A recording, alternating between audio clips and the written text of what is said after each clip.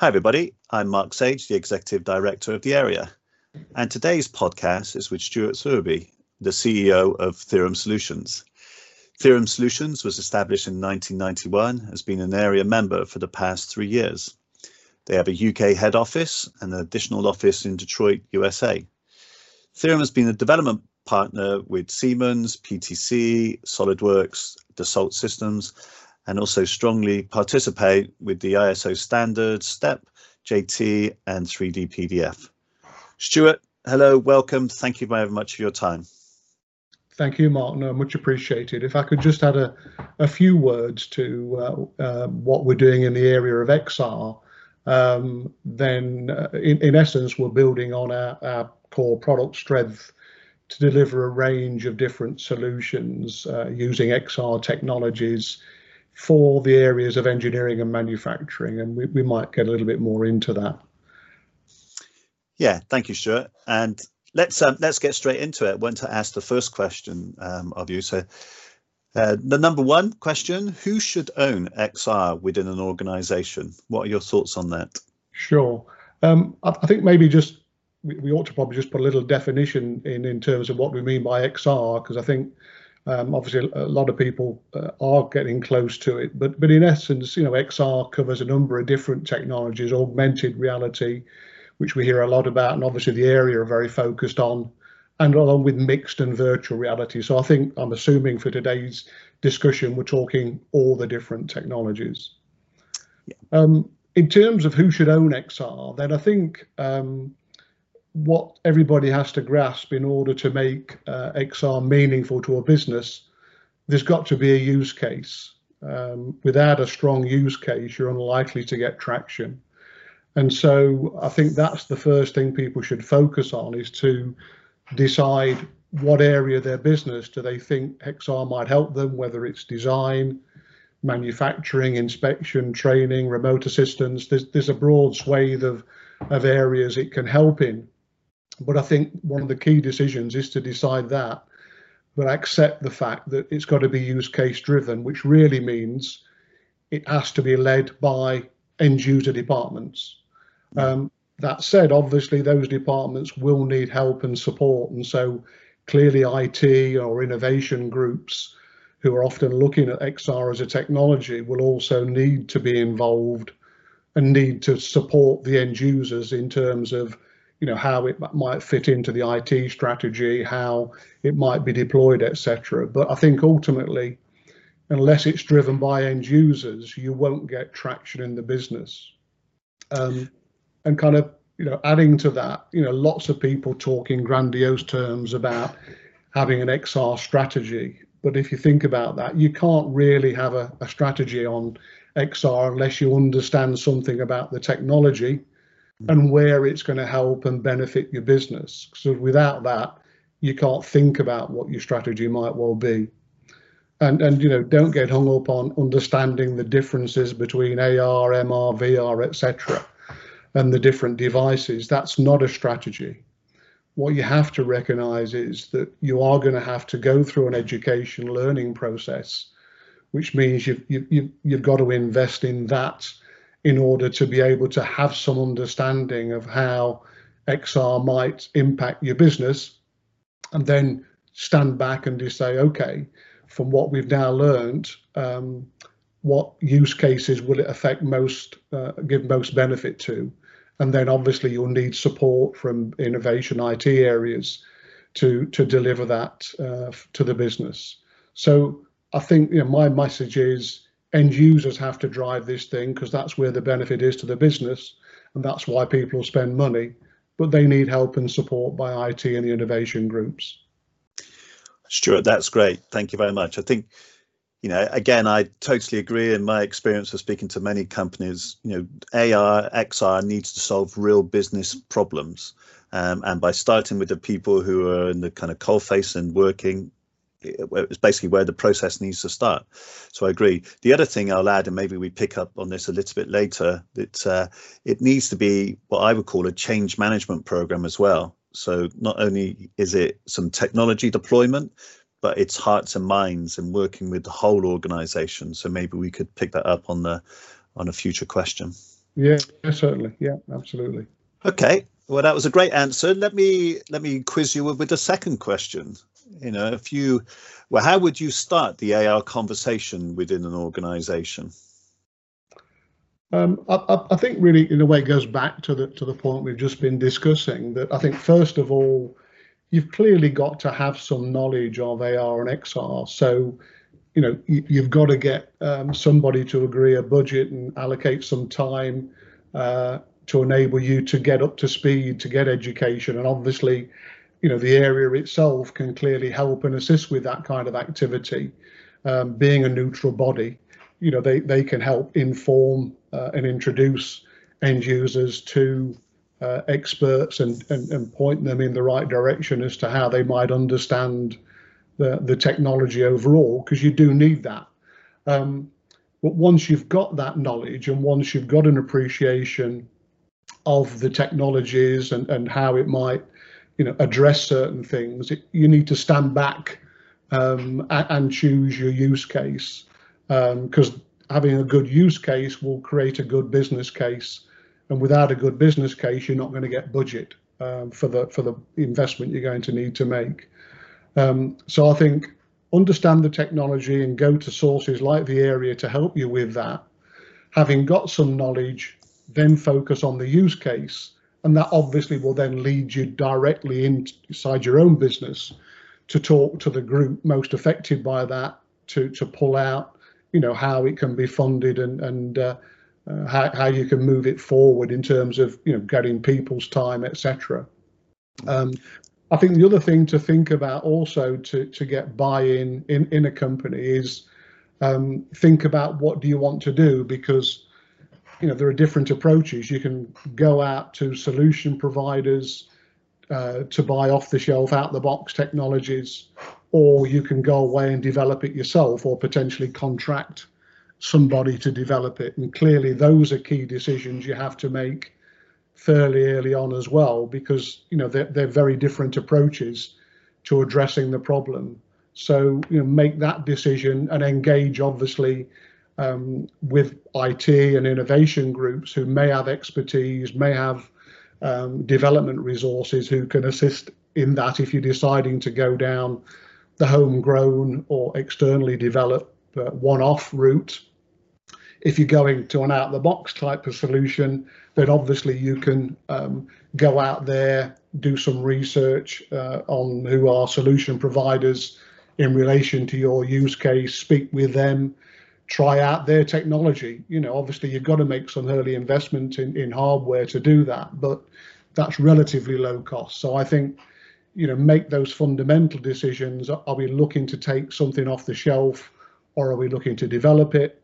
That will obviously then guide how much effort and time and support you need from IT and or internal development groups to do that.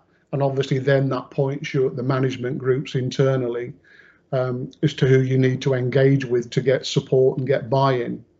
But obviously the key thing is to consider, how is this AR technology, XR technology going to improve an existing process? Will it save you time, reduce build cost if it's the manufacturing assembly time? Will it improve your service process? Will it improve your time to market? You've also got to think about the business benefits, the return on the investment, because without that, you're not likely to get management buy-in to either provide the manpower to go ahead or to provide the budget to go forward. And obviously, without those things, whatever you choose to do will flounder. So that's the approach I'd take to defining who to approach in the company to provide the funding and support. That's great, Stuart. Thank you very much. Just kind of one additional question Sure. on top of that. You've worked with many of leading companies around the world to help them successfully deploy XR solutions. In your experience, have you noticed it's more of a kind of a top-down approach where the senior management are pushing for the kind of technology, or a bottom-up approach where kind of individuals, be it innovation teams or the end workers, have kind of been pushing this technology, or a hybrid of the two? I'll be interested in your thoughts of how the technology has actually been implemented. Sure. I think in truth, it's probably a hybrid. Most organizations have a chief technical officer or innovation manager or director or whatever. And those people obviously tend to be looking at new technologies to see how they can help and improve the business. But because XR is relatively quite new, you often, and in fact we've certainly seen this, find a lot of individual groups or individual departments across engineering and manufacturing, as well as sales and marketing, might be driving their own initiatives. And I think that is probably one of the challenges that management face in most companies, is to, how do they control that? Because you don't want to stop individual departments necessarily looking at things, because obviously they understand their use cases better than anybody. At the same time, you don't want a free-for-all that 25 different groups are charging around, all supposedly, coming up with the perfect solution. At some point, there's got to be control. So I think we see a mixture. We see some corporate governance trying to be introduced, but at the same time, we do see a lot of departmental heads trying to see how this can support them. So I don't think there is a cozy answer at this point in time. No, and I agree, Stuart. And again, I've been lucky enough to speak to many organisations, and one of the things I always recommend, especially those that have many different business units, is to kind of create some sort of shared group where you can share experiences, but also probably more importantly, share those use cases and potential solutions, because you're bringing even more economies of scale into the organisation. So yeah. I think it is definitely a hybrid kind of approach. Yeah.